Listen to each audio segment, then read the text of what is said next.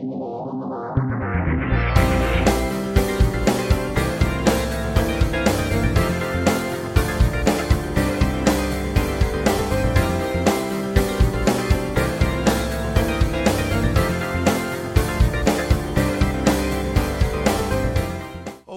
we thank you for every good and perfect gift that comes from above, Lord God.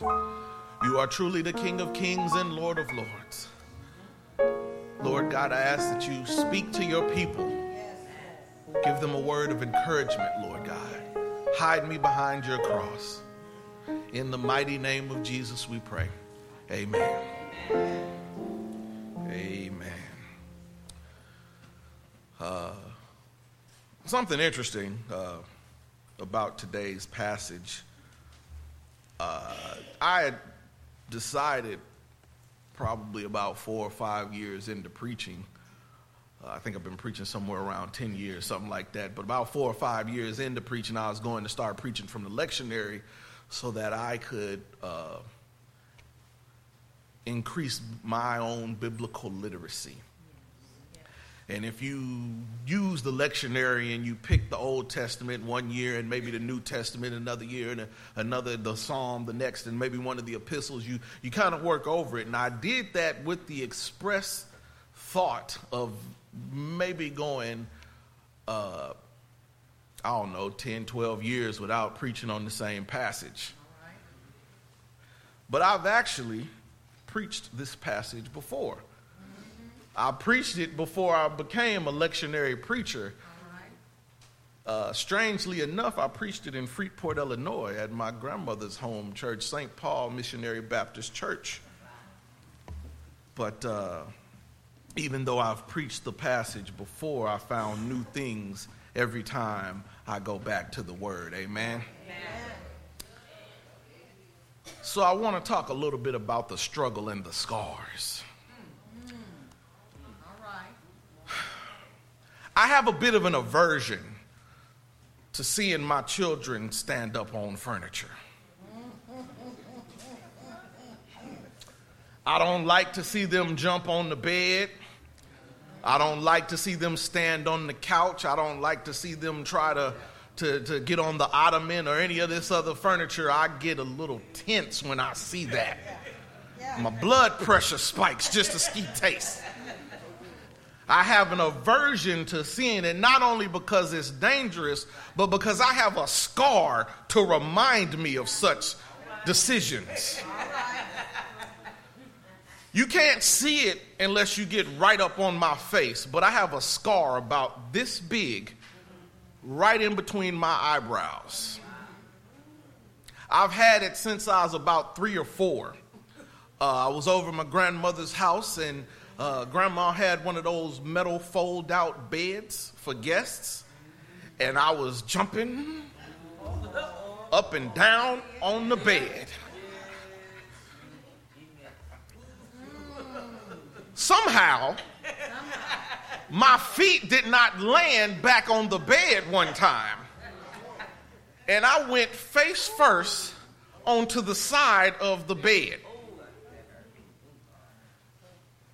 Split my head down the middle. Wasn't no blood, just a little white spot.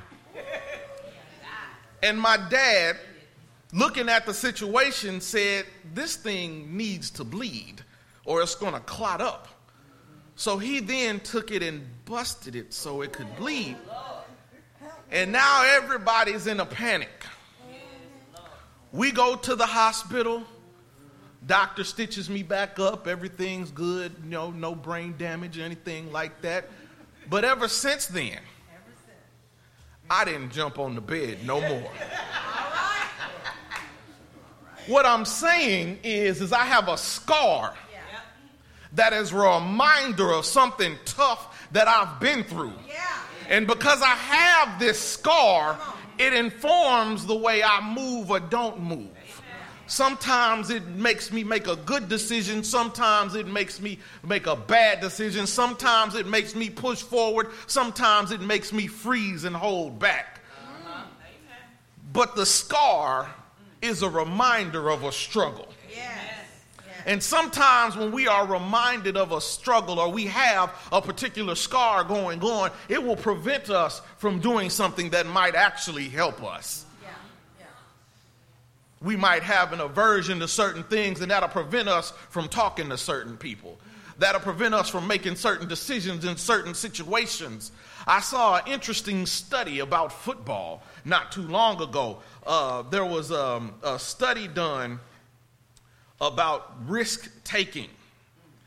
And they did this study about 4th down and 1. For those who aren't familiar with football, I don't know if there would be that many people in the great state of Texas, but you get 4 downs to get 10 yards. And it's 1st and 10, and if you get 5 yards off the first play, then it's 2nd and 5. If you get 9 yards, it's 2nd and 1, but 4th and 1, if you don't get that 1 yard,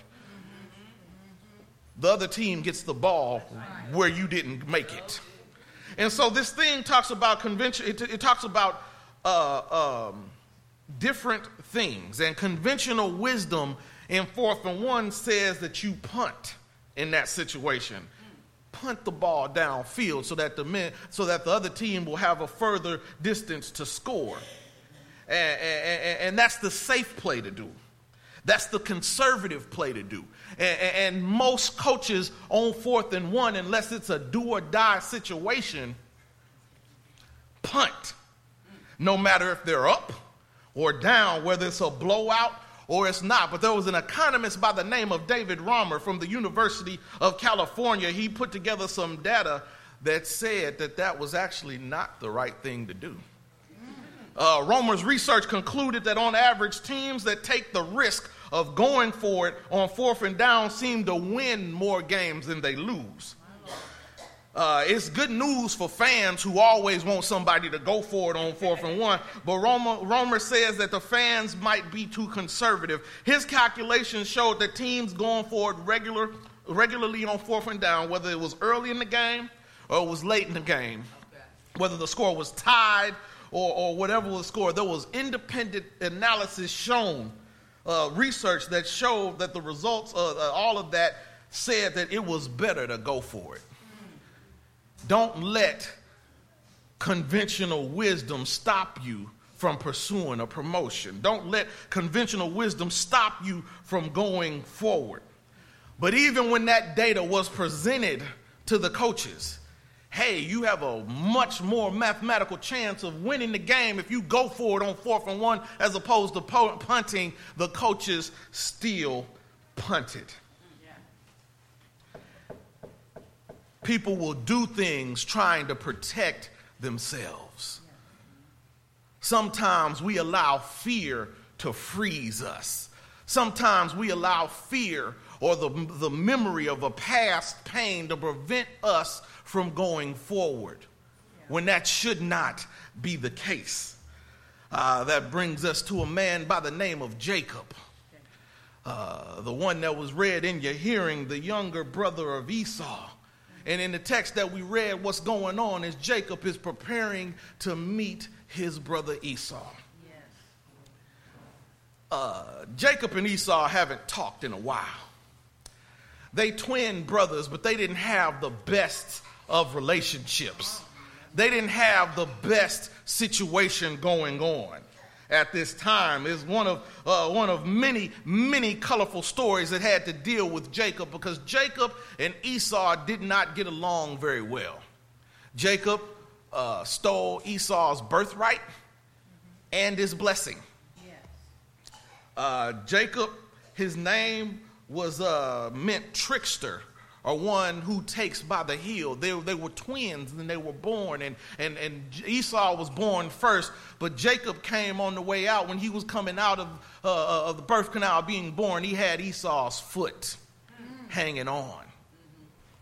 So that from birth there was family drama. Jacob, this Jacob, he who takes by the heel, he who plants, with the help of his mother, stole something of Esau's. They put together this plan where he would dress up like Esau, because Esau was hairy, when Isaac was about to pass away, he wanted some food cooked by Esau. Esau was a good hunter, but Esau was hairy. So Jacob went out and got some food and put on this outfit to look like him because Isaac couldn't see anymore. And he tricked his own father into stealing something from his brother. So they did not have the best relationship, to the point that Esau wanted to kill Jacob. If you ever want to know about family drama, you do not have to turn on cable TV. Come on. It's plenty of drama right here. You got people stealing inheritances. You got people here with drama ready to kill people. It's all in the Bible. And Jacob ran away. He did not want Esau to kill him. And so he ran away. And he went to his mother's brother's or his uncle's place, Laban. And in there, even though Jacob had tricked Esau to get ahead, Laban tricked Jacob to get ahead. Yes, he did. I remember growing up and they would say, what goes around comes around. Amen. And so he tricked him to get ahead, and eventually he got out of that situation. But he came out of that situation with some money and some livestock and 2 wives and some servants, and he had made all right for himself. But he ended up tricking his uncle. And so he tricked his uncle, and he had to run away from his uncle. And with no place to go, he decided, I may want to try to go back home. Amen.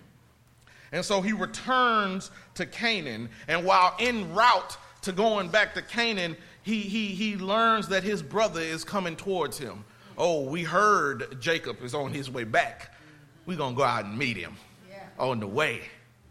And so Jacob thought about this stuff, and he came, but he feared the worst. So he took his considerable entourage and sent them ahead of him, hoping that would calm Esau down.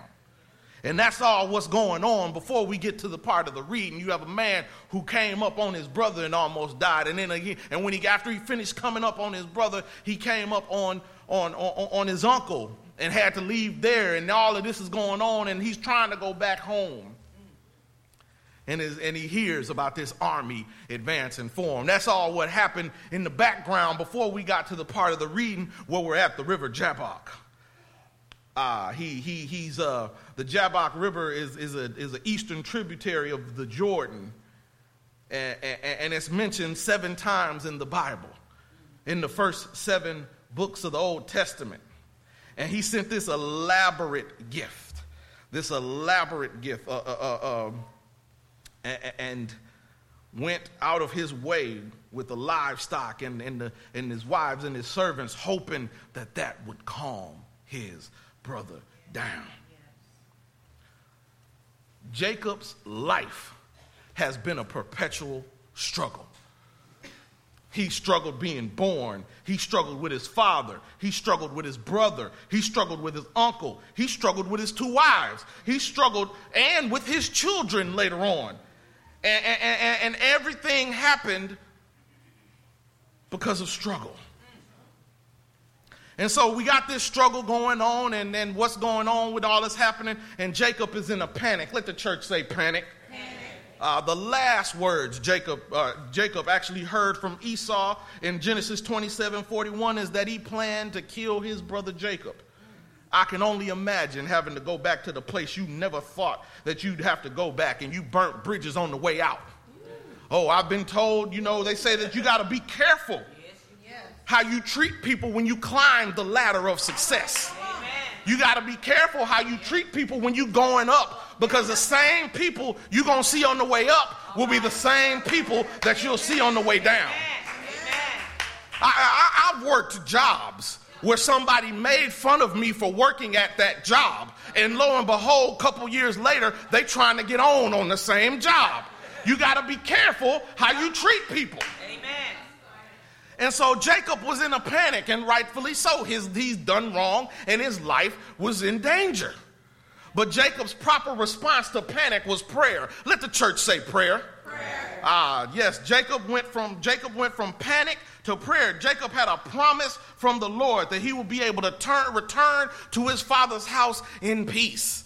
In Genesis 28, when he fled from Esau, he was on his way out, and he stopped one place to rest for the night, and he laid his head on a stone. And in Genesis 28, he saw this going on, and he had these visions during the dream, but there was a ladder that was coming down from heaven, and he saw angels coming up and down that ladder, and he had he prayed to God, and God promised him, they call that Jacob's ladder, but God promised him that he would be able to return to his house in peace. Yes. And so in his panic, he remembered his prayer. When he was at Bethel and he had this place that he laid down, he laid a stone and put an altar down to remember what had happened, to mark the place of worship and mark this vision that he'd seen from God, and he had that self, and he was reminded of what happened. Oh, if we could spend more time in prayer when we get panicked. Oh, if we could spend more time in prayer when things are going wrong. Oh, if we could spend more time in prayer when we got these testy situations, these things running our blood pressure up, these things stressing us out, these things causing us to argue with people and jump out. Oh, if we could spend some more time in prayer. The Bible says in Colossians 4:2 to continue in prayer and watching the same thanksgiving. 1 Thessalonians tells us to pray without ceasing. Psalms 102 tells us to that God regards the prayer of the destitute and will not despise their prayer. Come in here, Philippians. Be anxious for nothing, but in everything by prayer and supplication with thanksgiving, let your requests be made known to God, and the peace of God, which surpasses all understanding, will guard your hearts and mind through Christ Jesus. We ought to be able to bring these things to God in prayer. Have a little talk with Jesus. Tell him all about your troubles. He'll hear the faintest cry, and he'll answer by and by. Feel the little prayer wheel turning, and feel the fire's burning. Have a little talk with Jesus. He'll make it all right. Oh, what peace we often forfeit. Oh, what needless pains we bear. All because we do not carry everything. Not a little thing, not some things, not most of the things. All because we do not carry everything to God in prayer. So the response, when there are times to panic, when we are struggling, the response to panic is prayer. And then you keep praying. Praying without ceasing. Don't just pray one time and think it's all good. Sometimes the prayer is not about the situation. Sometimes the prayer is to help you. And you got to keep doing it. Just like you got to keep exercising. Just like you got to keep eating right. Just like you got to keep reading your word. Just like you got to keep fasting. Just like you got to keep coming to church. Just like you got to keep working in the church. You can't just do one time and then back off and wonder what happened. The proper response to panic is prayer. And so Jacob prayed. And after the prayer, he tried to make a payment. Let the church say payment. That same night, it says in verse 22, is the night Jacob has spent assembling an elaborate gift for his brother. 200 female goats, 22 male goats, 200 ewes and 20 rams, 30 milch camels and colts, 40 cows, 10 bulls, 20 female donkeys, 10 male donkeys. That's all found in chapter 32, 14 through 15. Everything he had, he was trying to send. And he was sending this large gift because he was trying to deflect his anger. Yeah. Sometimes we can't buy our way out of situations. Amen. Sometimes when the struggle comes, we can't just write a check and make it go away. And if we could write a check and make it go away, things might be just a little worse. If we could just pay everything off, that might be worse. Sometimes we need to learn our lessons. And so Jacob was having a lesson that he needed to learn, but he tried to pay it away. And we move from a payment to the power struggle. Let the church say power struggle. Power struggle. It's in this state of utter isolation that Jacob is in, that he's assaulted by something that the text identifies in English simply as a man. But a more accurate translation of that would have been a God man. and it's traditionally understood to be a divine being. And although it's not explicitly stated in the text, this man wrestles with Jacob until daybreak. And something that I've learned about the struggle is that I see in this text, Jacob was minding his own business and the struggle came to him. Sometimes we'll be minding our own business and that phone will ring with some mess that we was not expecting. Sometimes that coworker's gonna come down our hallway and put that drama in our life that we had nothing. Sometimes our children will flip a switch and be completely different people than we think we are raising. These things will happen, and we may not understand it, and we may not understand where it comes from, but we got to understand that sometimes trouble is going to find us. They say that we are either in a storm, we are either going through a storm, going into a storm, or going out of a storm. And if you are not in that, keep on saying good morning. Sooner or later, it's going to come down your road. Life is not supposed to be peaches and cream. Life is not going. The Bible says the man born of a woman, days are few and full of trouble. The Bible says that many are the afflictions of a righteous, but the Lord will carry us through them. The Bible says, my brethren, count it all joy when you fall into various trials, knowing that the testing of your faith produces patience, but let patience have its perfect work in you, that you may be perfect and complete and lack nothing. It's not going to be all smiles. It's not going to be all gravy. It's not going to be everything we want. We are going to have to deal with some struggles.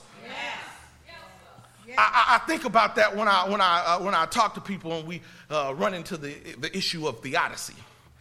Big old $5 seminary word about why the bad things happen to people. And I think about it, and then there's always this argument that if God is all powerful, that God can't be all good. And if God is all good or all powerful, why do bad things happen to people? Okay. And I think about that, and I hate to answer a question with a question, but when I think about God and then bad things happen, and I think about everybody's own personal lives, and I'll just ask a question. You ain't got to answer it, but for those of us who have children, do your children do everything you want all the time? No.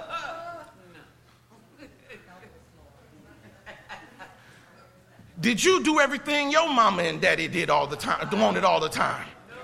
Well, if you don't do everything your parents want and your children don't do everything you want, why is it that you expect God to do everything? We have free will.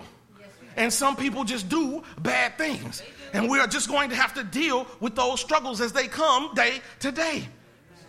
He was minding his own business and the fight came to him. But the good news is that weeping may endure for a night, but joy shall come in the morning. That weeping may, but joy shall. That weeping might happen, but that joy will happen, and that joy will not be based upon how much money you got in your pocket. That joy will not be based upon how many friends you think you have or don't have. That joy will not be based on what kind of car you drive or what kind of clothes you wear or how many degrees you have or how many letters you have behind your name. That joy will be based upon your relationship with God. This joy that I have, the world didn't give it, and the world can't take it away.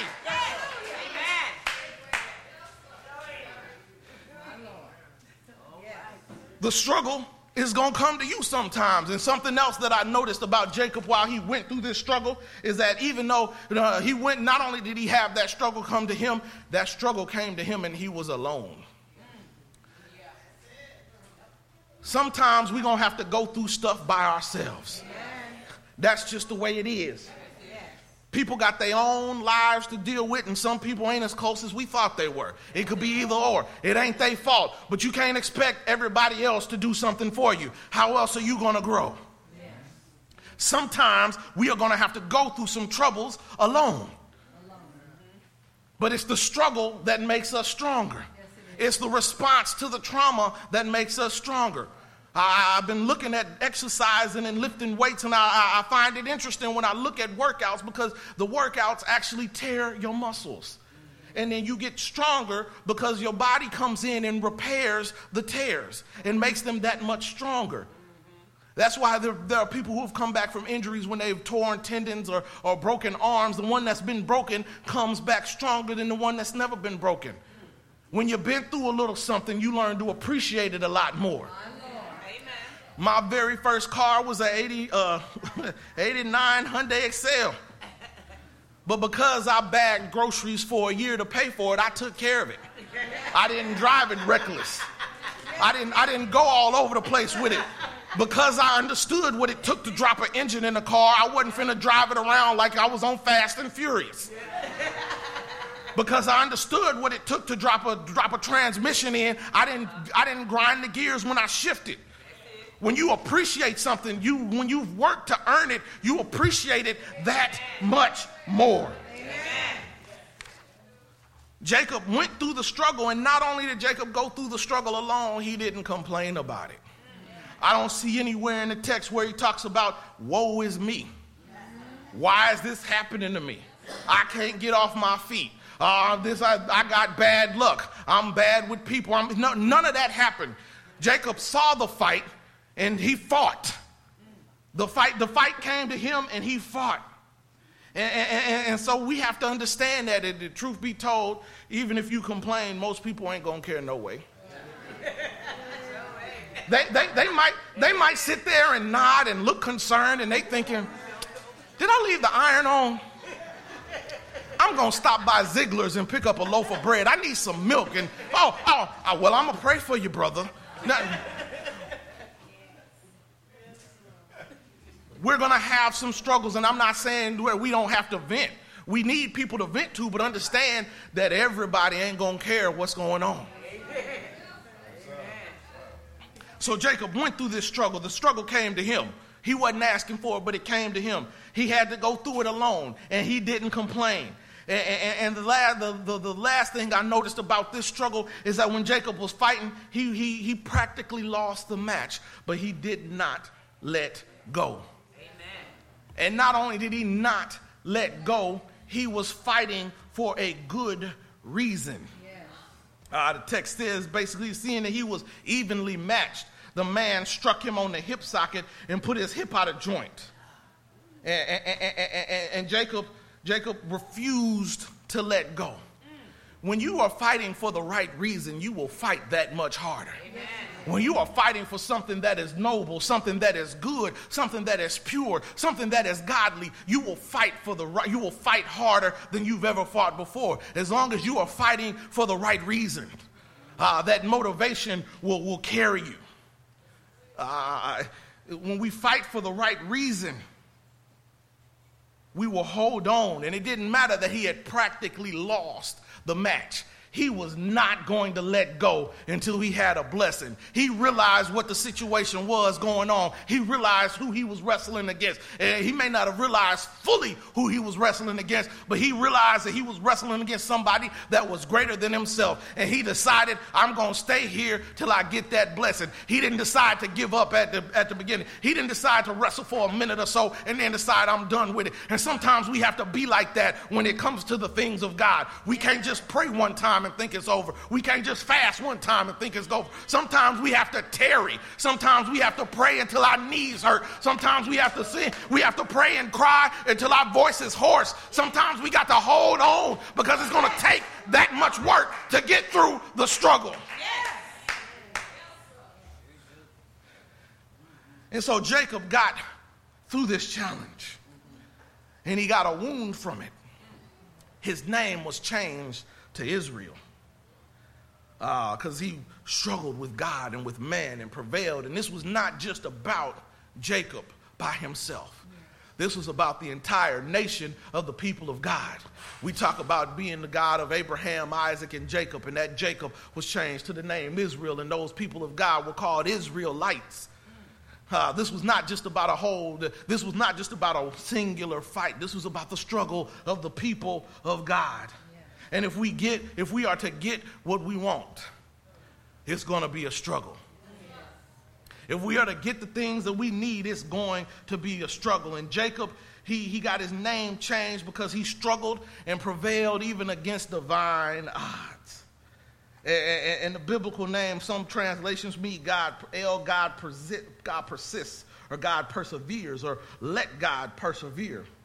And that El made a big point in it, and the fact that he was Israel, and he saw the face of God. And something that I noticed about Jacob with this wound, he had this wound, this scar that was a reminder of what he had been through. And he walked with a limp, and he went on to still go towards Canaan. But something that I noticed about it is Jacob said he saw God face to face. He saw God face to face, and then it says that he headed on in the text that says, just as he crossed over Penuel, the sun rose on him, and he limped on his hip. It's a little different than when he saw God in the dream at Bethel. He made an altar there, and people make altars to remind themselves of something during these times. But here, Jacob had this struggle. He saw God face to face, but he didn't build an altar. He saw God face to face and understood that he had been changed. He saw God face to face, but there was no need for a reminder for him to need. There was no need for a reminder or some sort of help or some sort of aid to remind him about what God had done for him. He didn't need to build anything to remind himself of it. It was a reminder. It was an experience that he could not let go of. He didn't need for the pastor to pump him up. He didn't need for the choir to sing his favorite song. He didn't need the building to do that. He had seen and experienced God face to face. He didn't need to sit on his favorite pew. He didn't need to get to church without traffic. He saw God face to face and understood what was going on. And he had that wound to remind him that he needed to press forward. He was still moving forward on that wing. And that's how we ought to be. So we need to experience God face to face. We don't need to hear our certain song, our certain liturgy. We need to be able to get close to God and hang on to him and not let go. And so he had this wound.